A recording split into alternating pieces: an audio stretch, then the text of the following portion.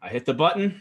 It You says hit we're the live. button. I think we're live after a 6-week hiatus. Welcome back to Everything EOS, the longest running EOS podcast since March 2018. Whoa. I got myself in my ears. One sec. Oh my goodness. I had like 3 windows of all the same window in my ear. But we're back, 6-week break. So much good news has happened in just 1 week. It woke me up from the hibernation. I've been around if you've been following Liquid Apps, but I have been away from this channel. But now we are back.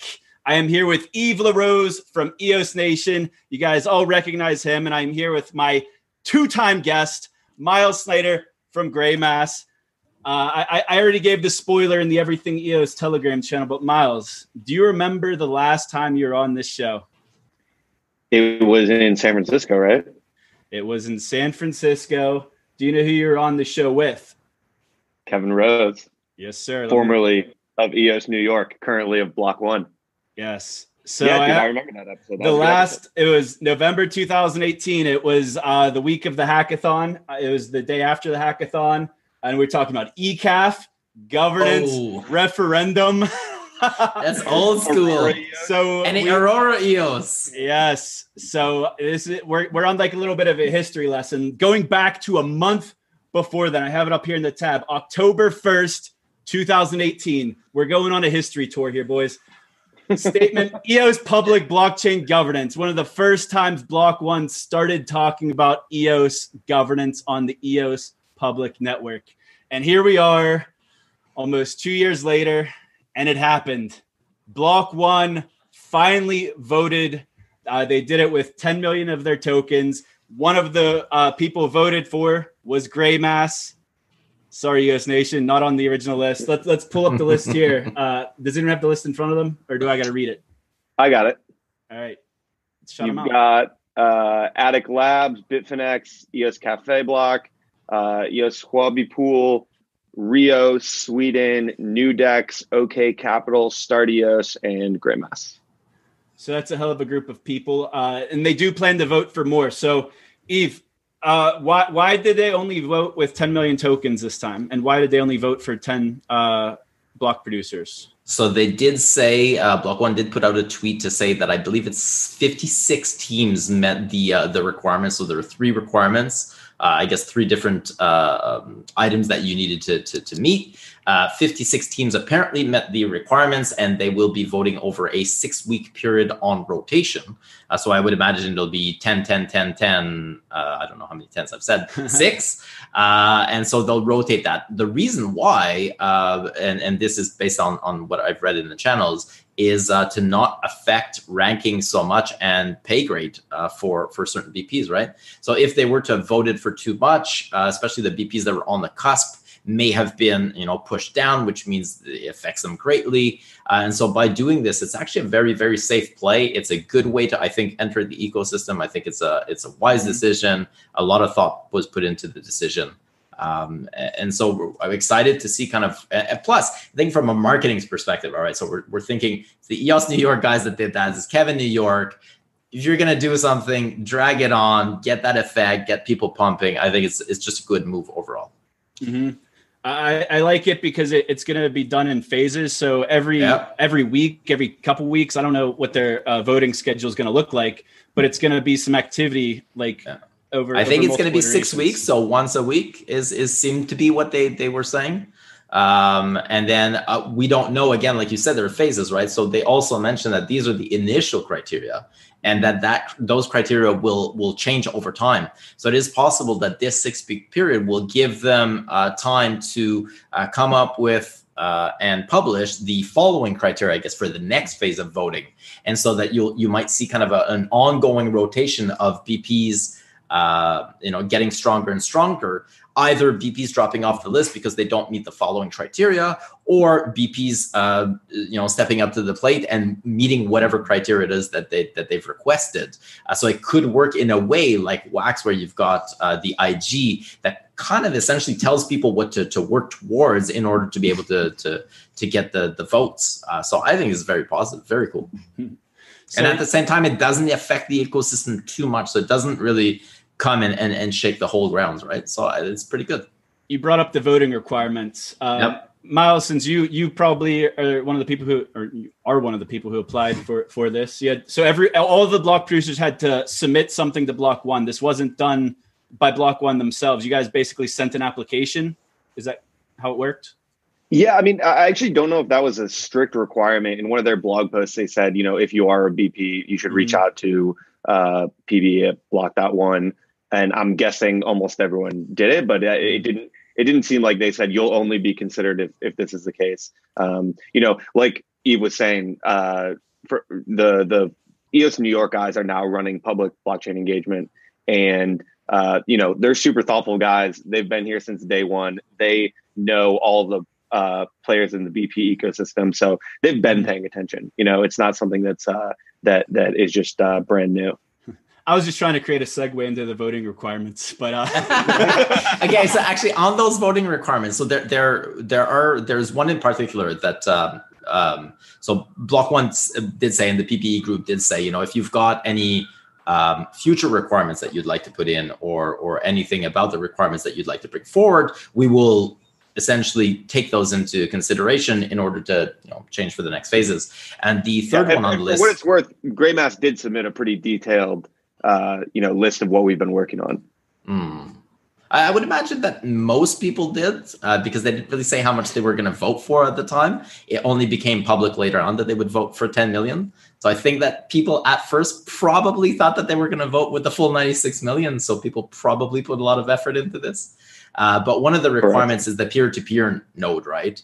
And we did bring up something is, how do you judge peer-to-peer nodes? So there's a couple of issues with that. One is, I may have peer-to-peer nodes. And let's say I have a total peer limit of, 600 peers, which is actually quite a lot. If I'm actually full and you try to peer with me, it'll reject you. So I could potentially not get the requirement, even though I'm providing peer-to-peer, or an endpoint to 600 people. Whereas you, on the other hand, could just load a snapshot, do a 1 request per second, have nobody know it, tell Block One, and they can connect to it, right? So there's going to be some work to do, I think, on the technical side to be able to strengthen those criteria. But I think that's part of the idea, is over time, those criteria, I would imagine, will get harder, more specific, and then we'll see a shift in the ecosystem for the better, in my opinion. So sorry.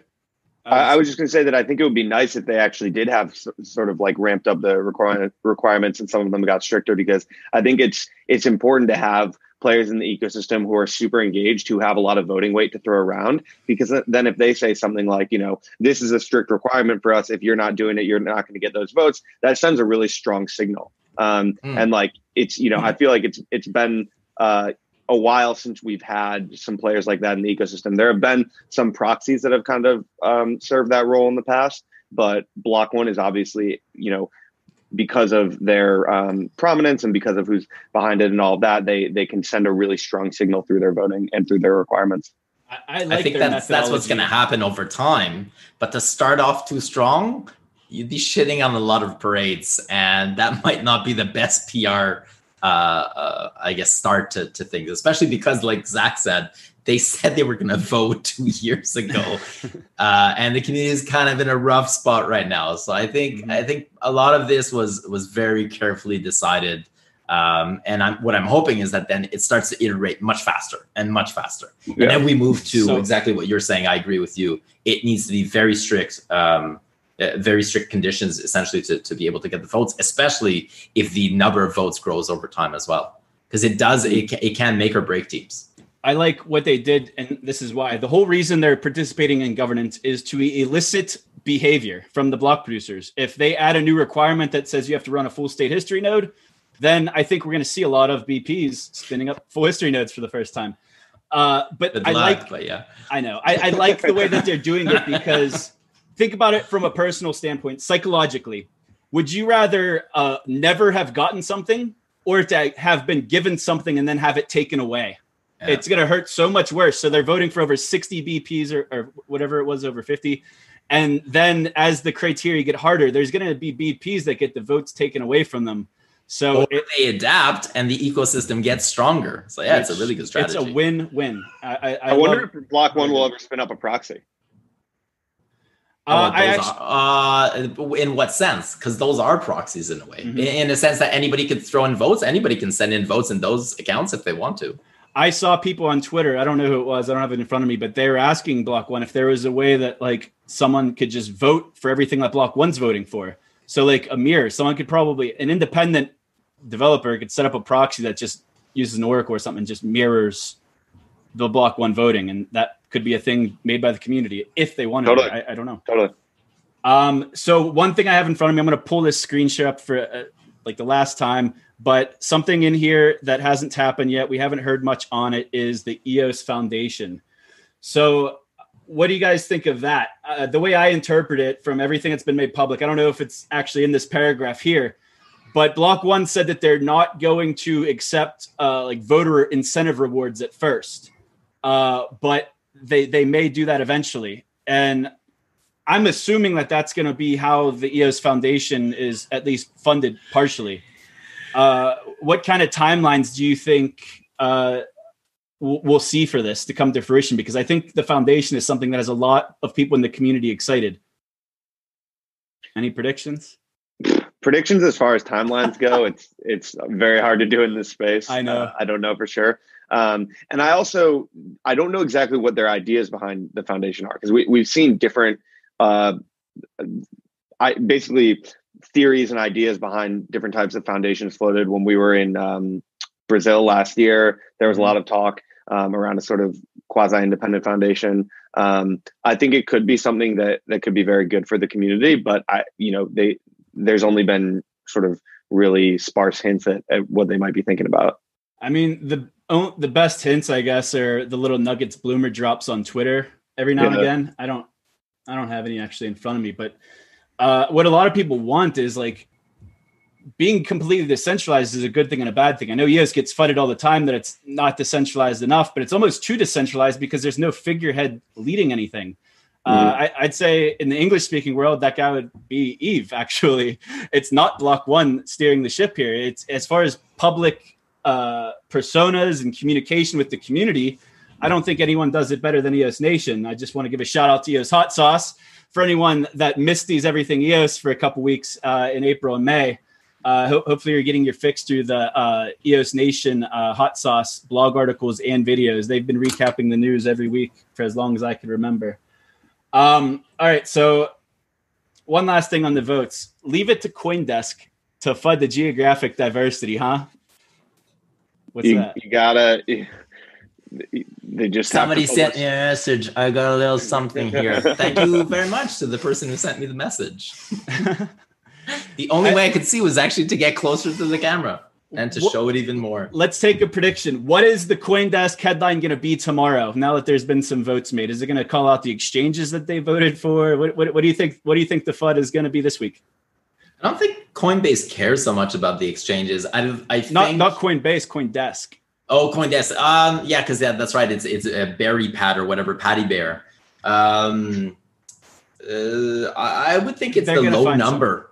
I think it's going to be the low number, or it's going to be the high numbers. The fact that they said that they're going to vote for 56, or it's going to be one of the VPs that hasn't been selected in the first week, that doesn't have a high self-esteem and that doesn't think they're going to make it in the following week. They're going to provide a quote for Patty Bear to say that it's all rigged, and I'm going full out tinfoil hat in there. I'll make the prediction that you're right. It's either going to be Patty Baker or Brady Dale. Baker. We know it's either Brady Dale or Patty Baker who write this article. They're gonna either FUD Block One friendly voting with 10 million tokens. Let's squash the FUD right now. The reason they did that, we already talked about it, was it would push people out of paid positions. And why do it all at once? We're gonna see. I don't know where you've got that 6 week over the next 6 weeks from, but it's going to be great if every week we get more. It's going to be like it was the tweet that Brendan put out when they voted. I'll try to find it. It's a damned if you do, damned if you don't situation. If Block One had voted with a bunch of tokens, the headline would be that Block One is, corrupting governance and doing a corporate takeover. My favorite thing out of that CoinDesk article was that Bloomer. Let me find that. I'll pull it up on the screen. Bloomer spit some venom at them. So like usually like they try to squash the FUD a little bit, but they don't like throw anything back at them. But on Twitter, Brendan said this whole thread was just sharing the CoinDesk link and about the geodiversity. Brendan says, I'm a relentless supporter of unbiased journalism and free speech, but it's only a matter of time before crypto media outlets that don't adequately disclose conflicts of interest and relegated digital asset holdings get involved in class action litigation. I love that. And what's he talking about here, guys? Digital Currency Group. Digital Currency Group. So it's this entity. They literally have an investment in all of the Ethereum ecosystem. They own CoinDesk, so they own their own media outlet. And it's no coincidence that they're constantly like FUDding on a competitor, which is EOS and EOS.io. Even in their most positive articles, they always finish it with like a paragraph that just FUDs things at the very end. I don't know how they do it. It's like a requirement. Yeah, it's a requirement. Of course, they have to. But it's really only, I mean, it's not all writers, right? So over the past, I'd say 6 months or so, a lot of the writers have reached out and we've been providing more and more quotes. And we've been featured in more and more CoinDesk articles, Cointelegraph articles. And the writers themselves are actually really nice. And if you take the time to go over information with them, I had Zoom calls with them. I had a phone call with one of them. We stayed on the phone for like 4 hours. And the thing is, they've only been told garbage information or they haven't taken the time or they haven't been given the opportunity to take the time to actually learn about EOS. And once they started learning about it, the latest Cointelegraph articles anyways have been way more positive. And they've been reaching out to, I guess, different kinds of people as well. So it really is like those two people that are really FUDsters. The rest of them in general have been much, much, much better. Yeah, and there's just a level of misinformation, like you said. Like, you know, you talk to people in the wider crypto ecosystem outside of EOS, and a lot of them only catch those bad CoinDesk headlines or, you know, whatever it may be. Mm-hmm. And I've often found that I'm surprised when talking to people about just how misinformed they are and how much they, you know, believe certain things to be true about EOS that they really aren't at all. Yeah, well, just like the other day, there was the Weiss rating. They said that EOS is still congested by ADOS. Like, oh, you didn't see the 150 million actions per day that we're capable of doing, and ADOS is still running, and it doesn't matter anymore. Like you're just going off of old news at this point. But people don't have the opportunity, I guess, to follow EOS day to day, and that's our job, to put out more information, to reach out to the key opinion leaders, to reach out to the media, to be able to educate them. And tides are turning. Like more and more that is happening, but it is definitely difficult because, like you mentioned, Zach, there's no centralized authority in EOS. There's not one place that people can go and just get all of their information, which would obviously make it much easier. EOS Hot Sauce. Yeah, of course. But even that, it's still a wiki publication. There's a lot of information there. It's pretty hard for people to, you know, keep in touch, especially if they're writing an article every couple of months. They're not going to go back and read the 12 hot sauces that they missed, right? So, but at least opening up the communication between the writers and BPs, that's been happening more and more. My favorite EOS FUD is typically the CPU cost that people still continue to FUD about. People in other side and sister chains, they point back to the high CPU costs. And they have no excuse because they know. So that's just complete garbage. I think the last time I checked was yesterday, the day before, and it was one for 5,300. That there's no, if you can't afford CPU at this point, it's because you don't know what you're talking about or you're just doing it on purpose. So while we're on the topic of FUD, during my 6-week hiatus, I am not bearish on EOS. Like, I just want to point a few things out. And I ruffled a few feathers with a message I made about our next topic. Our next topic is EOS VC, which they had a great announcement this week. We'll get into the good news. But a few weeks ago, I was just a little bit sour on it because I'll just pull up the tweet. So I asked the good with the bad. I asked the EOS community, I said, is EOS VC an accurate description of what the 1 billion fund is investing in? And out of almost 300 votes, almost 67% of the community agreed with me. And the reason is whenever EOS VC, 200 out of 300. Yeah. When EOS VC was first announced, it was announced in January 2018, about a month or two before I started this podcast with Rob Finch. EOS VC was probably the top reason out of all. There's a lot of good reasons to get into EOS, but EOS VC was probably the top reason I got into it. And let me know if you can't hear this when I play it. The program that's going to deploy $1 billion of capital into EOS projects over the course of the next couple of years. We're now making a formal commitment to put the majority of the capital that's come in through the token sale back into the innovators. EOSVC. So the point that I kind of got a little bit upset about was, and were you guys able to hear that? Yep.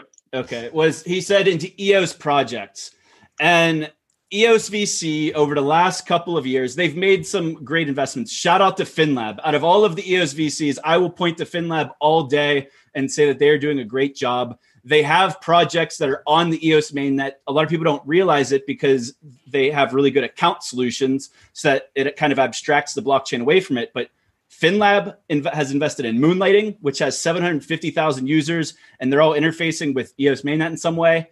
And then also Upland. Upland works on the EOS mainnet. You just don't realize it because everything's abstracted from the users. And that's how I think everything's going to be moving forward. And there might even be other projects, but we haven't seen, I guess, I don't know. It hasn't been in your face. I don't think it's been like pushed that they're supporting the mainnet. And then when you look at the communication from Block One over the last couple of months, especially, it's all about EOS.io, and EOS.io is great. It's amazing. But this is everything EOS. I love the side chains, but I got started with EOS. EOS is the mothership, and it kind of sucks whenever it's being ignored, and it feels like it's being ignored. But this also, it's not just EOS.io, but there's even been investments into non-EOS mainnet, non-EOS.io projects. There've been investment in Ethereum projects. Yep, but again, the idea was it changed from being EOS VC to just being a traditional VC. And so the idea wasn't let's invest in EOS projects. It's just let's invest in projects that will return us on our investment so that we can keep going as a company, which wasn't what was said in that video you shared. And I think that's what ruffles feathers. Mm-hmm. But let me just pull it up. So when did this come out? Like a couple days ago? 2 days ago. The grants?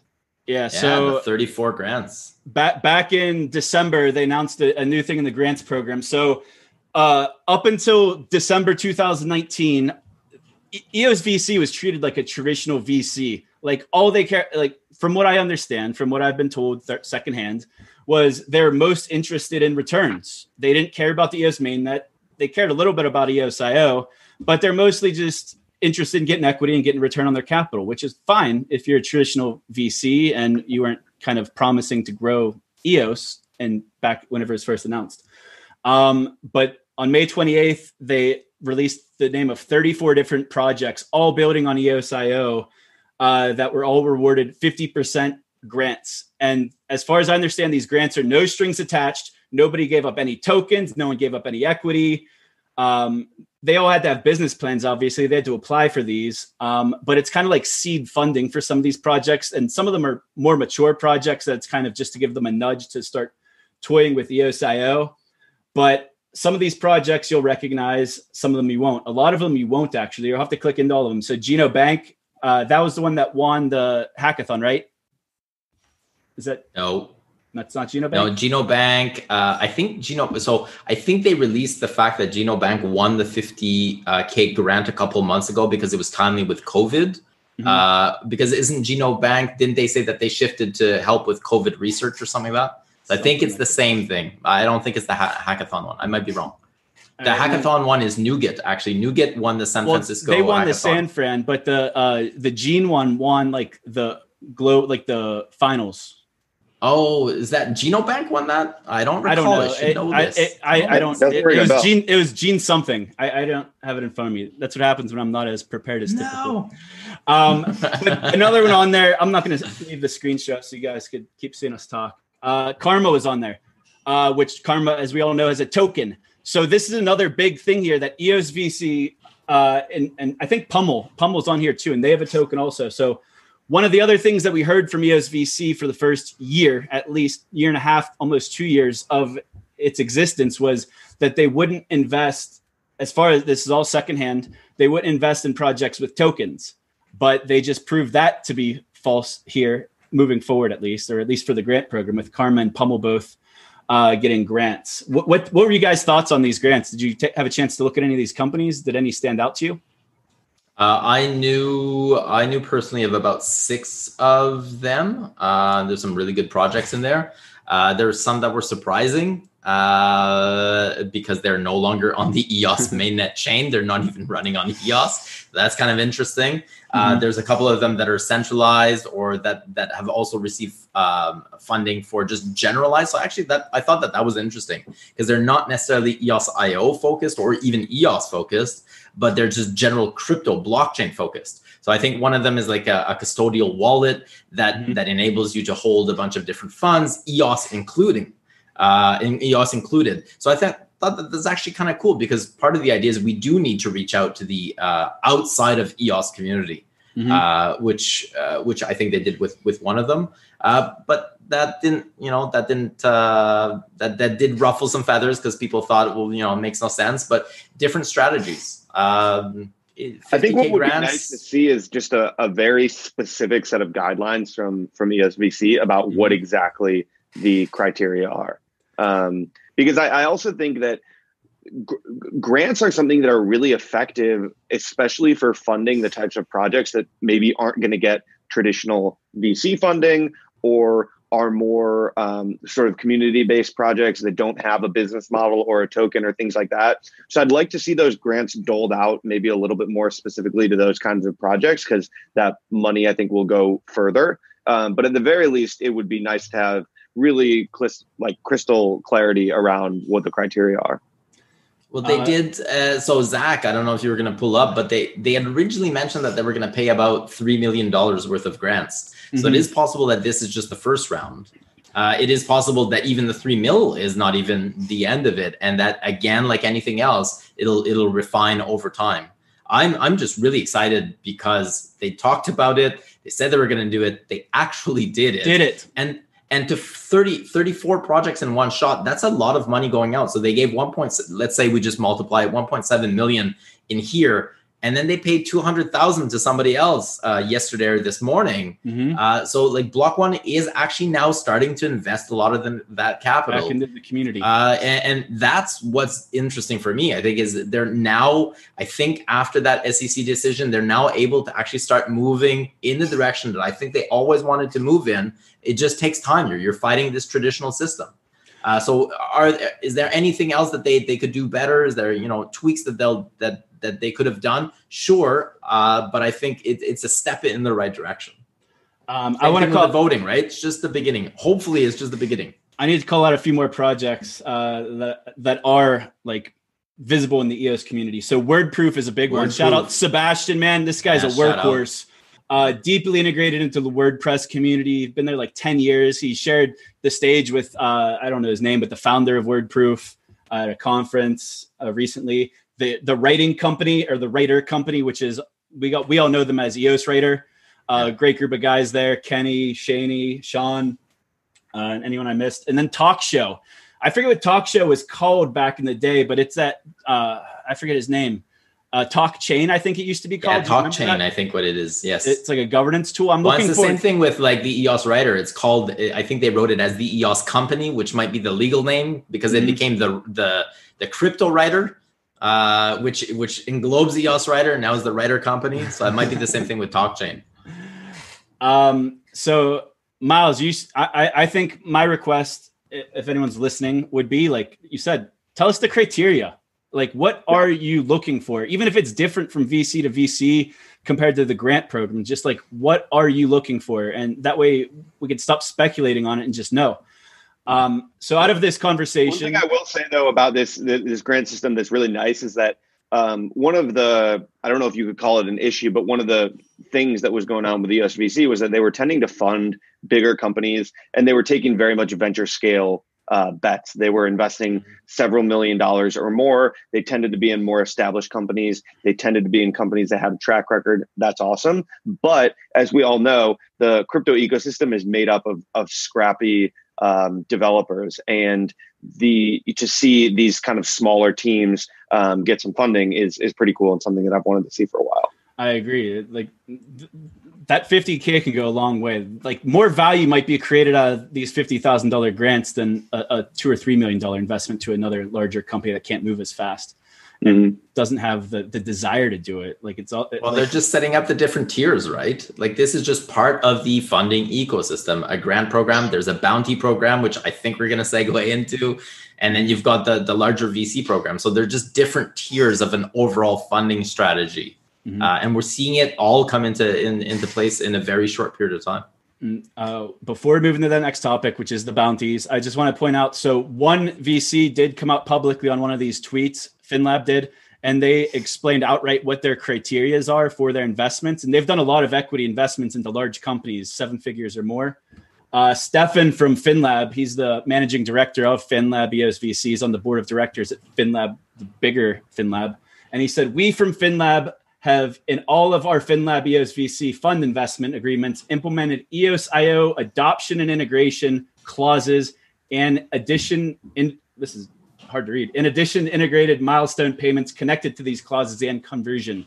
So their agreements specifically say to all of their investment companies, you have to, if you're not on EOS.io today, you have to have it on your roadmap to get there tomorrow. And if you don't hit the milestones, different pieces of the funding might get pulled or not delivered.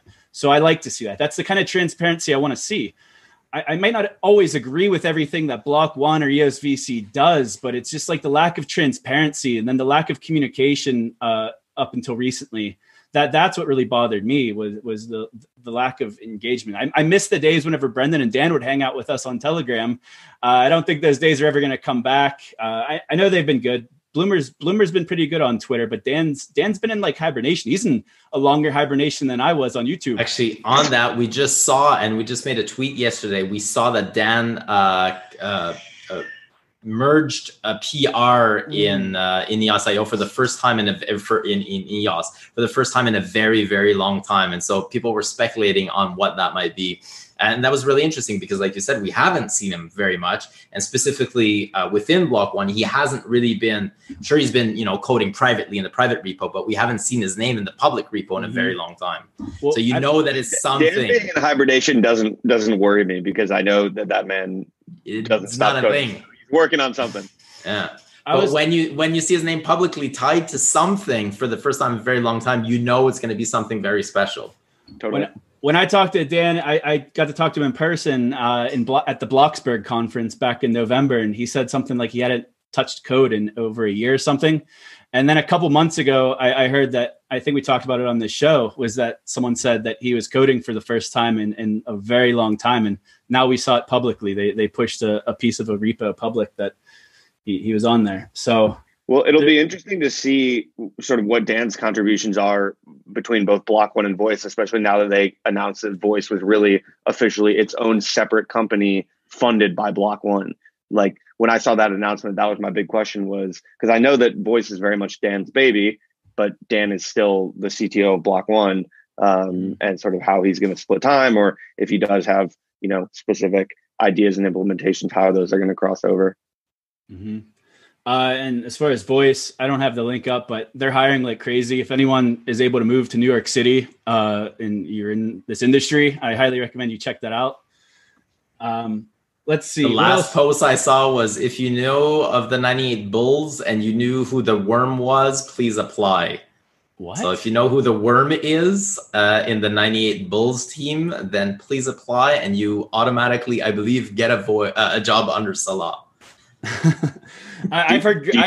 Are you as confused as I am by that, Eve, or do you actually understand that? No, I know who it is, and I think I know why he says that or what it means. So the Worm was Dennis Rodman, and basically what it was Dennis Rodman was always under the net, and he was I think he had the record for the most rebounds, or he was always one of the highest rebound taking players. And so I think the idea is you have to be in the gut of it, and you got to be taking shots. And you got to be like really, really, really in the mix. I think that's the kind of person that they're looking for. But I thought it was really interesting because it really gave personality. Like since Salah has been there, his Twitter posts are way more personable, let's say, than traditional CEO. Like I think he was putting, he was cooking over the last couple of weeks, and he was putting pictures of what he was cooking for dinner, that kind of thing.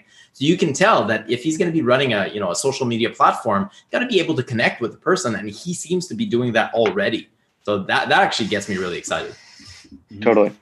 We're not going to talk about it a lot because I don't have a lot to say, but like we're talking about all these community initiatives that have happened since like the 2020 alone. So they brought on EOS New York to basically lead their public blockchain engagement team. We're seeing the fruits of that now, like boom, boom, boom, all these press releases coming out. It kind of seems like it has Kevin's hands on it. Is it them or are we just assuming is them? I'm giving them I don't know. No one's told me. You're giving them credit, right? EOS New York, you're getting the credit. I don't care. Whatever. I've also operated under that assumption. Yeah. I've also noticed that Bloomer tweeted recently. I forget what he wrote, but he wrote the word decentralized with a Z. And every other time that Bloomer's written decentralized, he spells it with an S, like the British spelling. So I had the impression that someone wrote a tweet for him. It could have been anyone though at Block One. They have an entire marketing team. But moving on. So all these initiatives. Zach, you're the king of noticing the small things that seem to fly by everyone else. I love it. That's how you get the information. It's those little clues. That's why the show has always been good. I always learn something.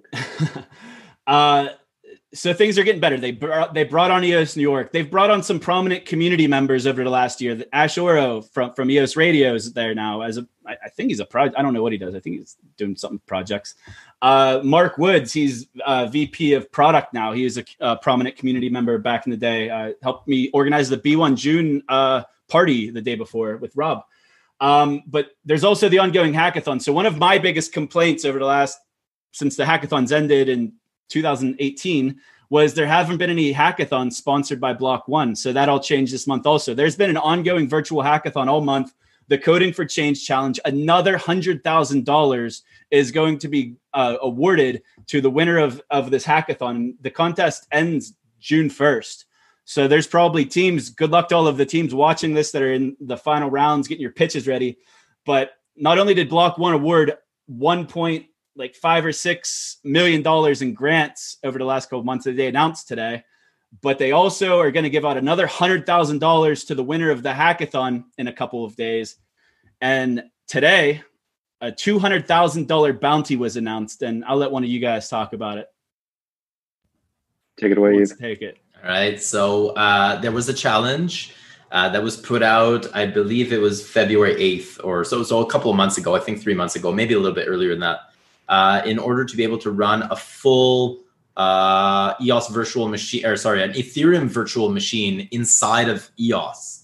And somebody that we all know submitted his application, and finally was announced today that he is the winner. And so from EOS Cafe Block, Saeed Jeffrey just won today $200,000 for his submission. And I think you can go see the GitHub. I think it's like version 3. Final submission. He's been working on this, coding away now for months. So huge shout out to Saeed, because this is massive. Like if you think about this, we even heard very, very shortly after the news started sharing out in China when they were waking up, and some people reached out and they said they're developers and they were helping people come onto the blockchain. Those people ended up choosing Ethereum instead of EOS, but now they're complaining that gas fees are too high. And they wish that they'd actually, chosen EOS instead. Bloop, Saeed comes in and just goes, yep, wrap her around your little application. Don't need to do very much. Bloop, now you're on EOS. And that's huge for DeFi. That's huge for so many of the applications that chose Ethereum, kind of had no choice at the time because either it was pre-EOS or, just didn't know that EOS would be able to satisfy their needs. And now you'll just be able to take that, run it on EOS, while not having them do a lot of work in order to do the port. It's massive because we know that especially a lot of the DeFi applications are still very much in Ethereum. And that's all. I mean, there are other teams that submitted, so there are other solutions out there, but the one that won it was the one from Saeed. So congratulations, Saeed.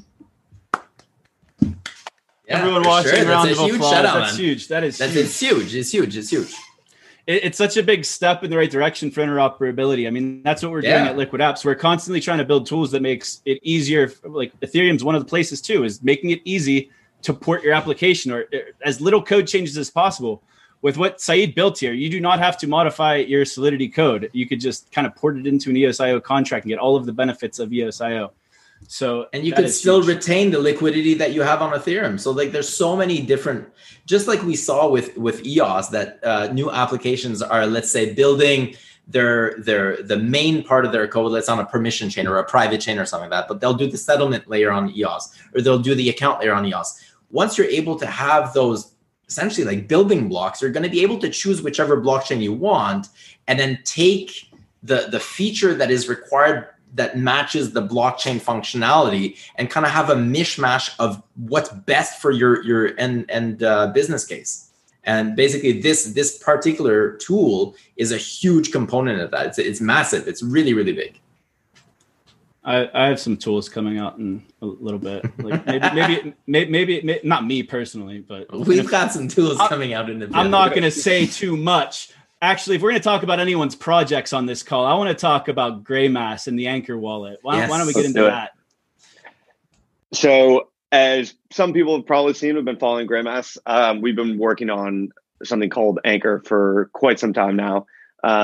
If you were around in the earliest days of EOS, you probably remember EOS Voter, which was the first desktop wallet that was available to the EOS community. In fact, Dan actually recommended it right after the chain launched as something to use if you wanted to access things. And that was a desktop wallet that was created by the Greymass team that at the time was really intended to just provide, fill a hole in the market and provide a solution that was needed when there wasn't much else out there. And it was a great tool. I think, probably all of us were users of EOS Voter, but there wasn't a ton of consideration for sort of UI and UX and some of the bigger features that our team wanted to build. And that's what ultimately became with Anchor. So Anchor has everything that you have in EOS Voter, if that's what you've been using, but also a bunch more features, some pretty major integrations, as well as a much updated, it's completely rebranded. It's called Anchor now. It's got a much better UI. It's way more intuitive. The tools are easier to use. And probably the biggest difference is that you can now use Anchor like you've used Scatter or Token Pocket or some of these other applications in the past, some of these other wallets, and that you can interact directly with applications. So previously, EOS Voter was really just a standalone desktop wallet that allowed you to do things like cast your votes, manage your resources, use Rex, things like that. Now it really does everything. And there are a few applications already that support Anchor. So you can sort of log in using Anchor. And we've got a lot more coming on soon.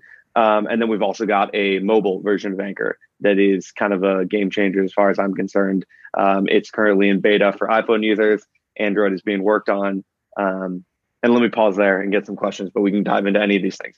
I just want to point actually before you do, he sold himself, so he sold the Greymass team short. So before the EOS Voter existed, you had to use Kleos in order to interact with EOS. And so despite him saying that the UI or whatever wasn't great, it was amazing. Your alternative was Kleos, number one.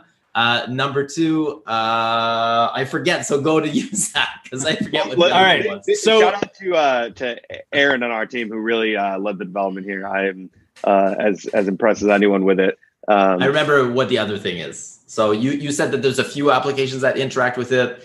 It's only been out for a couple of weeks, and there are a lot of applications that interact with it at this point. The integration between Anchor and Block Explorer's Anchor and Games applications is coming out extremely rapidly. When you take into account that prior to this, it would take a while before there were integration with anything new like that. So huge shout out to Greymass for that. Yeah, and we've been talking to a lot of teams, and make no mistake, there's plenty of big integrations coming down the line. I think within a pretty short period of time, all of the major applications on EOS are going to support it because we're talking to a lot of them, and there's a lot of users out there who are switching to Anchor who love it because it's awesome. I just wanted to point out that you had a really big supporter the other day here. You got the retweet from Bloomer with comment. He gave more love to you guys at Greymass and Anchor than Scatter ever got. And I love the Scatter team. I love what Scatter did. So without EOS Voter, when the mainnet launched, we probably couldn't have unlocked the mainnet because no one would have been able to vote. But then in the first year and a half of the EOS mainnet, Scatter carried it. Without Scatter, we would not be where we are today. I do not want to take anything away from the Scatter team, but Anchor is the Scatter killer. I said it. The one feature it's missing, and we talked about this before the call. I and Aaron, if you're watching, or you'll probably get the message from Miles, we need to have a way to import our Scatter keys into the Anchor wallet. I want to be able to download the backup file of, I have the backup encrypted file I can get from Scatter. I want to have a way, if it's possible, to just import all of my keys into Anchor. And that would be awesome because I've got 50 accounts. One click button. That's what I want. I already asked Aaron. I think I've asked him 2 or 3 times. This needs to be priority. It's extremely important. I know so many people that love the experience with Anchor. They want to be able to switch over. They want to have, even if it's just for having an alternative to Scatter in case something happens to Scatter. You want it decentralized. You want it to have kind of a fail safe. Do that, Aaron. Huge thing. A lot of people are going to switch over, myself included. Aaron's watching, so I'm sure he's definitely getting the message. But while we're on the topic of wallets too, going back to EOS VC and FinLab, my favorite VC, they invested in, I don't remember what the team's called, but the team that's behind the Wombat wallet. I that's another wallet I really like, is the Wombat wallet. And the reason I like it is because they went old school and they went with the Chrome extension for the desktop. And then they also have iOS and mobile. But my favorite part about the Wombat wallet is that it gives you a free full EOS account when you sign up through them. So if someone's brand new to the EOS ecosystem, we know how complicated a new account could be. They manage your resources for you and give you a free account, but you can't export your keys unless you pay. It's only half an EOS, which is amazing. It's a great project, and EOS VC invested in them. So I assume that it's going to get matured further. So that's another exciting thing on the wallet front. And also shout out to DApp Account, who, if you've been following the Liquid App stuff and what we've been doing, I've been talking about DApp Account. They're using Liquid Chains. We got cross-chain accounts coming. It's going to be a one single account that can kind of interact with any EOS.io chain. You watch the Liquid App stuff for that. I'm not going to show myself too hard on this episode. And it's mostly Ramon Binlish and Blockstart and Dapp Solutions product. So I'll let them talk about it on here another time. But lots of innovation happening in the wallet space. So many good things. That's a cool thing that Wombat's doing with you have to pay to get your keys out. That's kind of an interesting way to cover costs. We are working on some account creation stuff to make that really easy and really intuitive for users, especially with the Anchor mobile wallet that we're working on.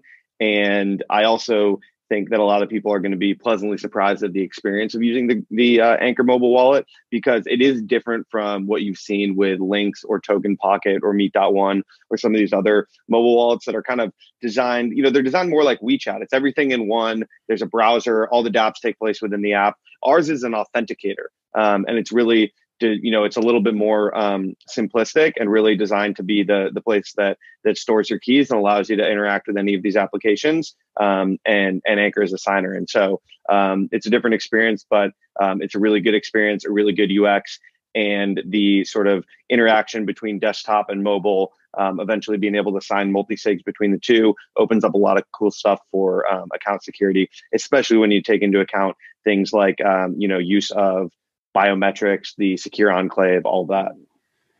So I haven't seen it yet. I haven't used every wallet. I've used the ones I just mentioned, but who's going to be the first wallet that lets us use the YubiKeys for a 2FA? I'll place a bet. So I'll go on the Predict Market. Little shill here for Predict Market. And if there were that question posed on the Predict Market, I would say it's Anchor. I hope so. If there's a team, I think, that has the knowledge, because the YubiKey component of things, first of all, it's not even enabled on mainnet, so it's not going to be there anytime soon. But if there's going to be a team that I think is capable of doing it and that's still around at the time, it's going to be GreyMass. This is my call. We've talked about it internally. We had that discussion actually recently, because people on our team use YubiKeys. Yep. Aaron and I were at B1 and we got the YubiKeys. And yeah, I mean, it's definitely something we're considering. It's as far as the prioritization list goes right now, we're trying to listen to the community. People like you guys are requesting features, which is awesome. And we're trying to sort those obviously by priority. Right now, YubiKey is not a thing that a lot of community members are talking about. You're kind of the first person outside of our internal group that's brought it up. But you can't even use it if you wanted to, because it's not enabled yet. Just like Authenticator, it's still very new right now. It's one of those nerdy things that you're right. Like the mass markets really don't care. And that's why it doesn't really have a sense of urgency behind it, but it is They something. need to do Android before they do YubiKey. They're shutting out like 88% of the whole market right now. Android is in the works. Someone in the chat, let's see his name. They asked if we talked about Block One voting yet. You might want to start at the beginning if you're asking that question. We're talking about all the other great stuff happening in EOS right now. Let's just go through. Actually, we should give a shout out. You got again from Nova Crypto. You got another 15 Swiss francs, so it's like 15, 16 US dollars again. Nice, thanks, man. I actually got to confirm with Google. I got this PIN number. I got to confirm I own this account so I can even withdraw that money. And you got a $2 from Cam Moshi. Thanks for shouting them out. I'm a bad host. I would have forgot. So we talked about all our stuff. Is there anything going on in EOS Nation you want to talk about before I run through all of the other community stuff happening on EOS to look forward to? Can I bring up one more thing about Anchor really quick? Yeah. So another reason for everyone to go download Anchor, if you haven't done it yet, especially if you're an EOS Voter user, upgrade to Anchor. You're going to get everything you had in EOS Voter plus a bunch more. One of my favorite features is that Greymass Fuel is directly integrated into the wallet. So you're getting free transactions simply by being a user of the wallet. And it's super convenient and it's super awesome. And Greymass Fuel works for Proxy for Nation. Greymass Fuel is the one sponsoring the free transactions that essentially you get by proxying for Proxy for Nation. So a little shout out there. So I think we were the first ones. Actually, we were the first integration of Greymass Fuel. Yeah, we were like the beta of. And it worked right away. So it wasn't really a beta. It was like essentially it worked out right from the gate. So. Yeah, I mean, so like there's quite a few applications now, whether it's Blocks or Nudex or EOS Nation that are allowing users free transactions in various ways. But the cool thing about Anchor is that if you visit an application that doesn't have that already integrated, you get it through Greymass Fuel. Guys, what about IDOS, man? I thought the EOS mainnet was congested and expensive. What's going on here? So the way it works is that you can blacklist contracts or you can whitelist contracts or actions, right? And so you can. Because at some point you bring up something really interesting. So a lot of the wallets were providing free transactions, and ADOS users were using those wallets in order to mine. So EOS, the mainnet itself, decided not to blacklist those contracts. It's futile anyways. But the wallet itself can censor, and that's not blockchain censorship, right? Because it's not at the network level. And so I think going forward, the reason why I bring it up is going forward, the wallet that you interact with will basically help provide you with security by choosing what you can or cannot do, and probably letting you do things if you really want to, but giving you a warning. And I think that's going to be a huge responsibility of the wallets, that the trust relationship that you're going to have with your wallet provider is going to be really, really key, because that's your first place of interaction with the blockchain is going to be there. But the advantage of that is then it abstracts the blockchain itself, the base layer protocol itself from the user, and we get one space removed. I think what we're going to see over time is that not only is it going to be one, space removed user to a base protocol, I think it's going to be two spaces removed where even the application developers are going to use, let's say, Greymass tools, or going to use people who interact with the protocol, but they themselves don't even do so, which means the user is like two spaces removed from, which then just increases the UX and the UI capabilities for the user. And I think Greymass is at the forefront, pioneering with Greymass Fuel. I think it's just the first thing that we see from the Greymass team that's going to, in my opinion, move us towards that long-term vision. Yeah, the Greymass Fuel, our signing protocol, Anchor Mobile, they all fit into a bigger vision of what we call it the DApp layer. But it's basically a bunch of tools that would have the ultimate goal of making, interacting with the blockchain super easy, super intuitive, and super secure for the user, and a great experience for the developer as well. So there's plenty more coming from our way. The sexy topic I want to hit on before we close out, and that's Well, we got a couple, but let's get into EOS DeFi. You got another $5, by the way. That's DeFi right there. That is it's CeFi. I think you're up to like $22. And actually, there was one question that we should probably answer because the person asked. I just saw it. Does vote token count increase over 6 weeks? Also, I think that was the B1 voting. I don't know, Cam. Do you guys know? Like, does B1 does the 10 million increase after 6 weeks? I don't think so. But I don't think so. They haven't confirmed anything along those lines as far as I'm concerned. Yeah, I have no idea. They did say initially they'd only vote with 10 million, which makes it seem like it'll increase with time, but they didn't give any timeline for that. And that 10 million is very specific. So if people ask why 10 million, so they have Block One has 100 million tokens. Originally, they no longer have 100 million, but that were vested over 10 years. They did buy some RAM with about 4 or 3.2 million. I don't recall the exact amount. I think it's 3.2 million EOS. And so they combined some of the tokens that were left basically no longer vested. Plus, they moved some EOS, I think about 4 million, to make that 10 million pot. So they are voting with only at this time with unvested tokens, essentially. But they could vote with those vested tokens if they wanted to. Mm-hmm. But they wouldn't be able to split them up. So that's it. So it's kind of there's no in between. There's no in between. You're so right. It was either they voted with 96, they voted with 10, or any combination then, I guess, between 16 and 10. I forgot about that. So 16, they can't split up. A lot of their votes can't be split up then. So we're not going to see like a bunch of buckets at 10 mil. We're going to... You can't, you would be able to see that once a year, but you wouldn't be able to see, for example, right now, they wouldn't be able to vote with 20 million tokens. There's no combination that allows for that.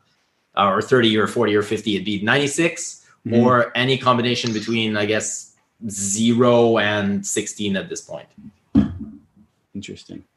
So talked about Anchor, talked a little bit about Liquid Apps. I know EOS Nation's very involved in the DeFi space on EOS. It's only getting better. I just want to point out old news that came out like May 12th, and I missed it until recently. Apparently some other people in the know knew, but EOS Finex, which I talked about a lot last year, launched like last July, I believe. And I wasn't I was super excited leading up to it. Then when it launched, it kind of wasn't as good as I wanted it to be. But I think everything I wanted EOS Finex to be last year sounds like it's going to happen this year. So I tweeted about this yesterday after I found it. I just want to read a quote from Paulo, the CTO of Bitfinex. And he says, "We believe that providing the EOS community with the Bitfinex liquidity pool via the EOS Finex platform will have a major impact on the ecosystem and users who prefer to trade on a non-custodial platform. Liquidity has been a major issue for DEX, and we hope that by providing the best of both, a centralized and decentralized exchange, we'll be able to grow the EOS community." This is huge. It's enormous. Like the biggest thing lacking on any DEX. It doesn't matter if you're talking. You look at all awkward because you can't say much. I'll talk. I have no affiliation with any of this stuff. This is what I was expecting last year. This is why I was like hyping up EOS Finex last year, because Bitfinex is the top trading platform. Might not have the highest volume, but they have the best infrastructure and tooling out of anybody, and that includes Coinbase. I believe they have the highest liquidity out of any exchange. I'm not sure if that's still the case, but they've got all these trading tools. They've got like this honey thing. Like they've got all this stuff for institutional traders. And I saw hints of this happening last year, but it wasn't ready, I guess. But now it's like, look at any DEX. If you wanted to make a big order, like tens of thousands of dollars, hundreds of thousands of dollars, millions of dollars, you can't do it on a DEX. On new DEX, even if you're just doing... So there is an exchange that currently exists, and that's been existing for more than a year. I think it's been there for a year and a half in the EOS ecosystem, which has this particular model. Really? It doesn't have the liquidity that Bitfinex will be able to provide, but it does have a lot of liquidity. Just people don't know about it. Shout it out.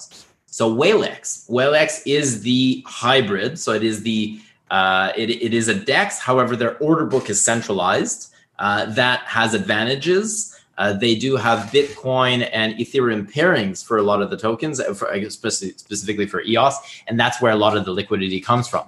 So the advantage now, though, with Bitfinex is there's way more liquidity, and their order book is obviously much scales bigger. But we do have a hybrid functional DEX that's been running and operating for a very long time.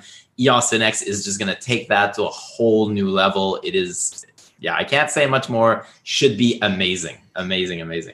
Well, while we're on the topic of EOS Finex, let's talk about EOS DT and them decentralizing their contract. We talked about that. That's public, right?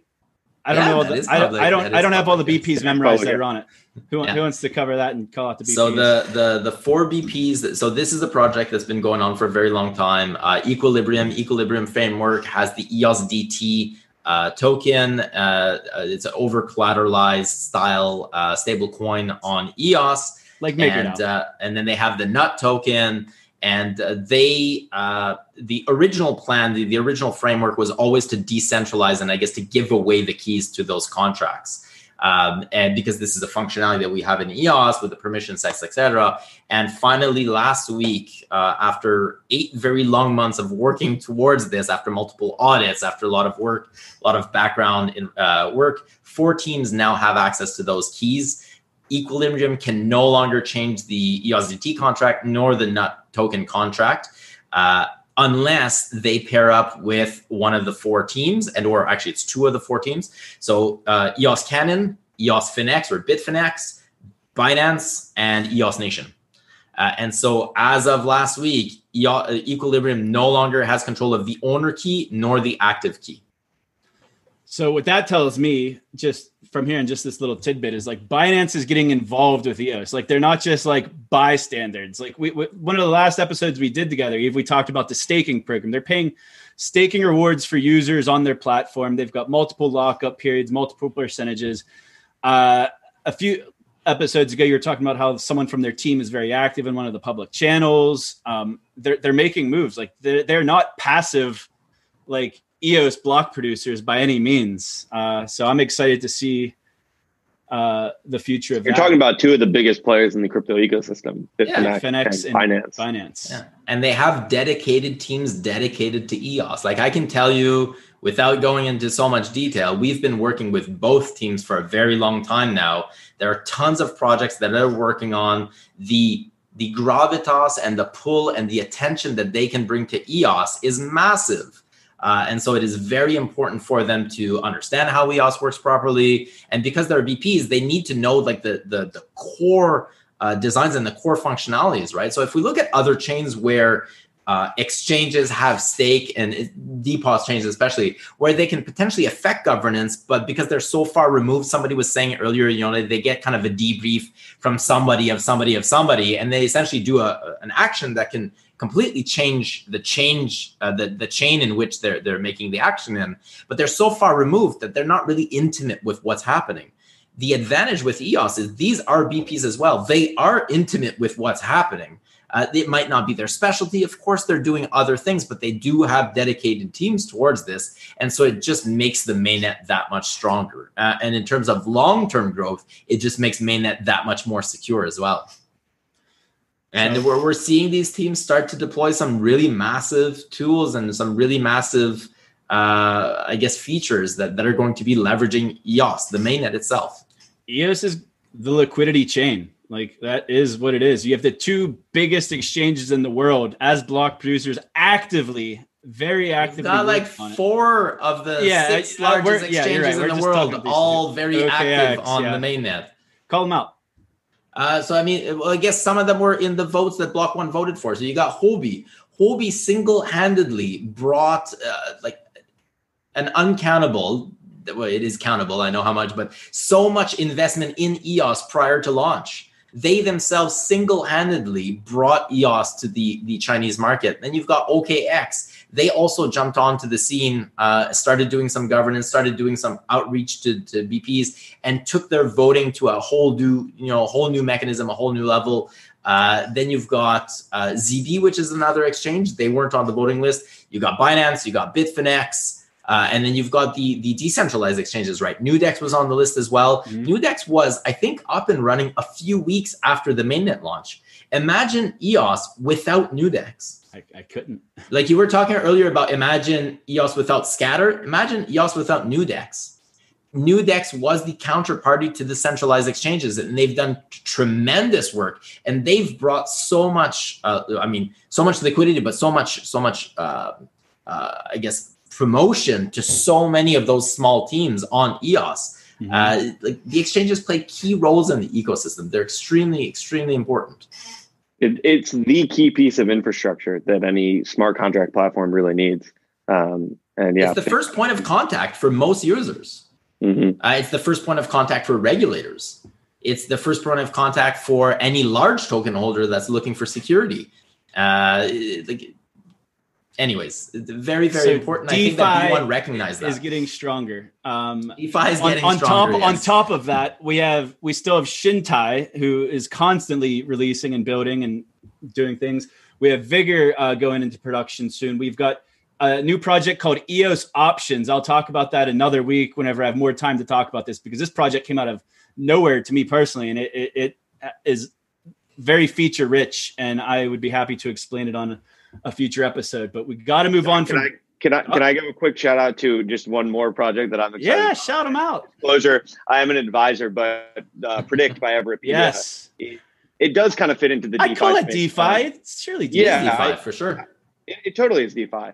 Predict 2.0 is now live. People can visit it at it's predict.everpedia.org. And you can create markets now. You can participate in markets. And what's cool about this, and this is what is uniquely enabled by blockchain, is that you can have markets that just don't exist anywhere else. So the other day, there was a market about whether or not SpaceX's Dragon would dock with the International Space Station. So people are able to participate in these super niche markets. There was a market about whether or not B1 would actually vote before June 20th. And so it's pretty cool right now. There's a lot of stuff that's uniquely catered to the EOS community. There's a lot of stuff that's just unique in general, and those markets don't really exist elsewhere. And I can encourage people to go check it out. And while you're talking, I remembered P token. So shout out to P tokens being pegged Bitcoin to EOS, and it's able to be collateralized on EOS DT. I think Vigor is trying to be able to collateralize it too. I heard that on Bitfinex, you'll be able to like exchange, like if you have Bitcoin on Bitfinex, whenever you go to withdraw it, I think this is secondhand, but I think you'll be able to withdraw and decide if you want to withdraw it to PBTC, to your EOS or Ethereum wallet, or just regular Bitcoin. Eve knows he's not in his head. He was not the source, or else I wouldn't. P tokens are actually looking for. So if some of you out there are have infrastructure or are block producers or block producers on other chains, P tokens is looking for the P network for validators. Go check out. I think they just released a Medium article today, I believe.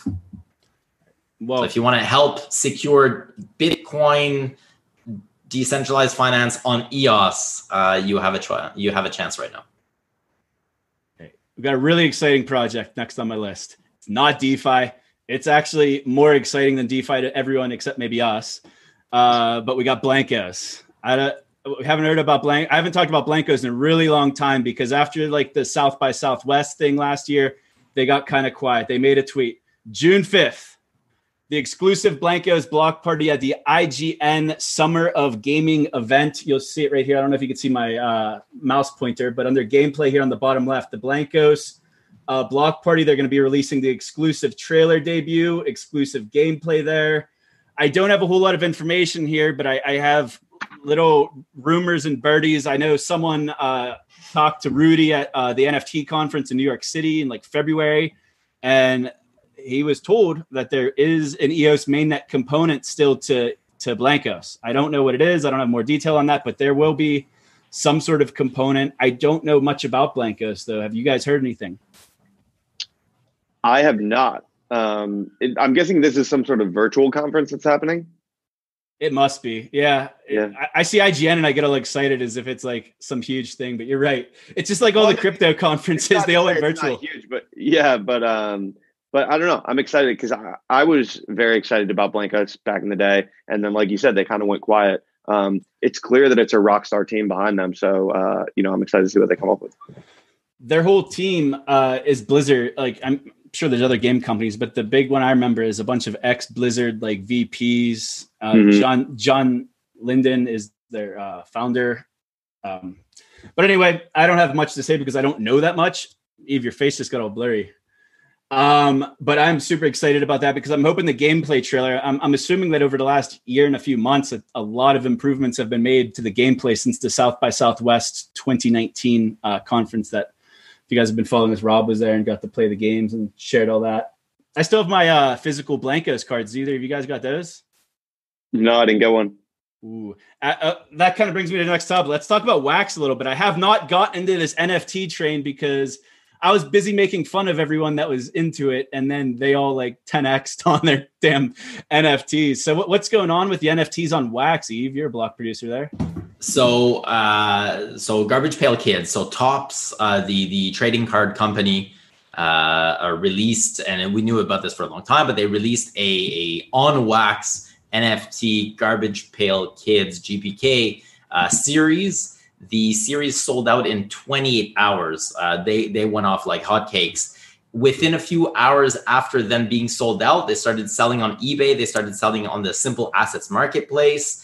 And some cards were going, I think, for like $800, $900. That was within 24 hours after the sale ended.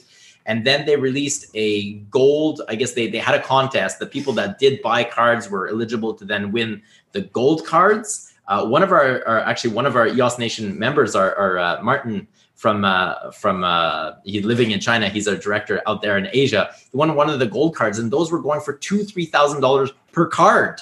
And so there's a huge hype over the GPK cards on Wax. Tons of new users came on. There was a channel that the EOS Sweden guys set up that you could see kind of all the trades that were going on. And if you were in that Telegram channel, it was just rolling. Like the amount of interest that generated was just insane. Like it's clear that there's a marketplace, that there are people that are out there other than Zach that apparently really want NFTs. But you know what? I might not have gotten in on the GPK, but this guy right here is going to make me rich. Oh, there you go, Blancos. I got a couple of these. That's an OG Blancos card. OG. I got a couple of those, man. After seeing, because I think Blancos could be huge. I've heard rumors that they'll be on consoles. So that's going to be huge. Like talking like PlayStation, Xbox, PC, obviously mobile. I don't know all the systems. None of this has been confirmed. It's all just kind of rumors, but I believe them for the most part. So after seeing what happened with Garbage Pail Kids, I hope that these Blancos cards could help me retire quicker and sooner. That'd be amazing. But let's see what else we got here. We got Sense 2.0. Eve, you said you wanted to talk about that. We were both on their webinar last week where they demonstrated it. It's got a lot of new features. Tons of new features. I really like the way, I guess one of the coolest features that I saw was the vouching. So then instead of having traditional KYC, you're able to vouch for others. And there's a cost to vouching so that you don't just go vouching left and right. But if you know somebody, essentially you vouch them. It's that social validation that weeds out bots. So I thought that was a really cool feature. You've got staking into it. You've got obviously sending some tokens. All of the chats are encrypted by nature. So I think it's up to 50 people per chat maximum, but those are encrypted by default. And then if you want larger groups, then you can choose whether or not you want people that are in your network. You can do like subgroups. It's all about the social, I guess it's all about discussions, all about chatting, all integrated in one. The UI looked really cool. The UX looks super easy to, we saw the demo live and it looks so easy to actually go through. I'm really excited about Sense 2.0. And like disclaimer, I was not at all excited about Sense 1.0. I saw it. People that I know tried it. It wasn't that great. And it seems like it's a complete revamp. Looks amazing. So huge shout out to the Sense team because they've clearly been working their heads down now for over a year.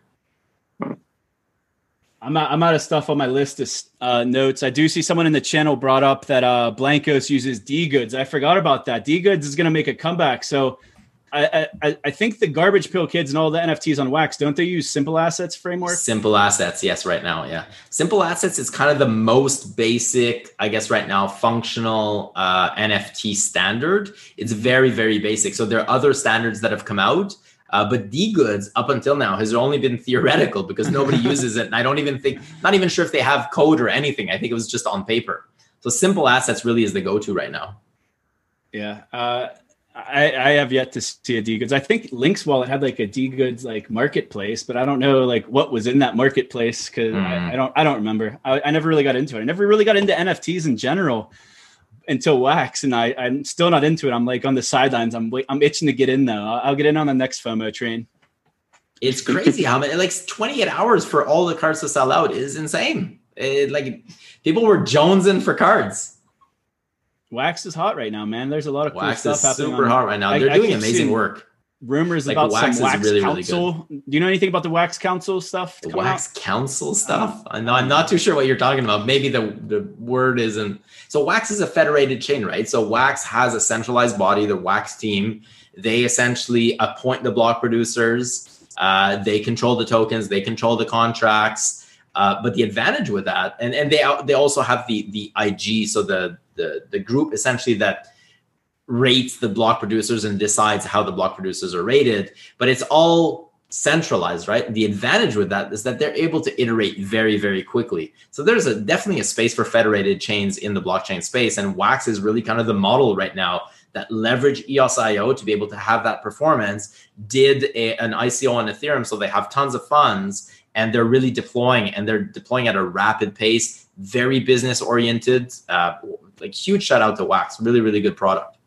Yeah, I had William Quigley on here a while ago. I need to get him back on, or Evan, the biz dev guy, talk about Wax, because there is a lot of cool stuff happening on there.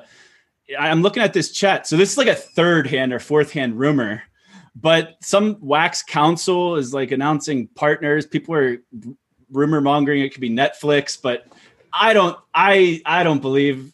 I don't know, it could, but these are like fourth hand things from all the people I made fun of originally about the NFTs, who are all making fun of me now for not getting in on them.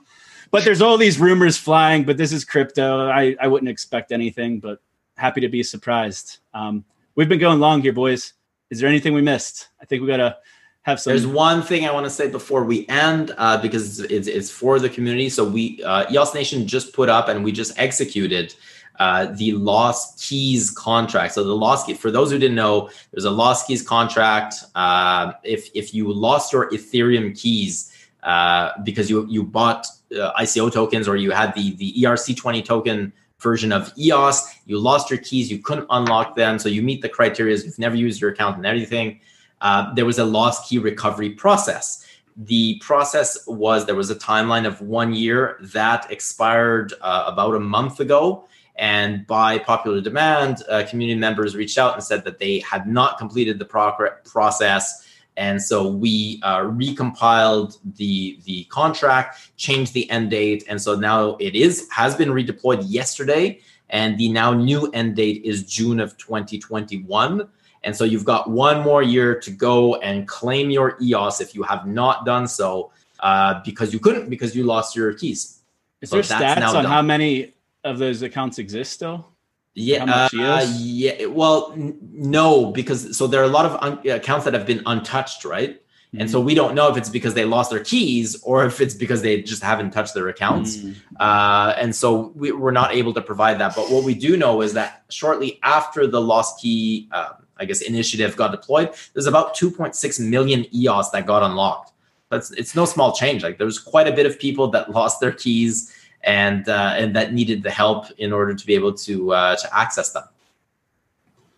That's great. I think I might know one person that, I don't know if they actually went through with the lost keys, but they messaged me like they got in crypto at like the hype cycle, top of the bull cycle, like got out of it. They still own maybe like $100 of EOS, and they messaged me like a couple months ago, and they're like, "What do I do?" Yeah, and I told them about the lost key solution, but I don't know if you've got your keys, you don't need lost keys. Mm-hmm. So it's for the people that literally lost their keys. they have ERC20 tokens and they just don't have their keys, but they still have access to the EOS keys. To the Ethereum keys. So they still own the Ethereum account. They lost their EOS key pair, or there were specific people that got phished. I think it was on the Block One site for like a couple of hours, and the key pair was exposed. Anyways, something happened there, and so it helps out those people. All right. Well, I think Miles had a hard stop at 7 or whatever time it is locally. Had a hard stop like 40 minutes ago. No, I'm good. All right. Well, I got to sign off anyway. I got to have some dinner here. I promise everyone it won't be 6 weeks until the next one. I've actually got like 2 or 3 guests lined up who I'm excited. It'll be like interview style. One of them just won a $200,000 bounty recently. I'm happy to have him on as soon as possible to talk about that. But I'm looking forward to talking to you guys, bringing this show back. Eve will be on, I'm sure, on if not week to week, every other week. We'll figure it out. I got to get in the rotation again. Got to get back in the routine. Hope you guys all enjoyed this. It's been a long one. Hope you guys made it through. So until next time, I'm Zach Gall. I'm Eve.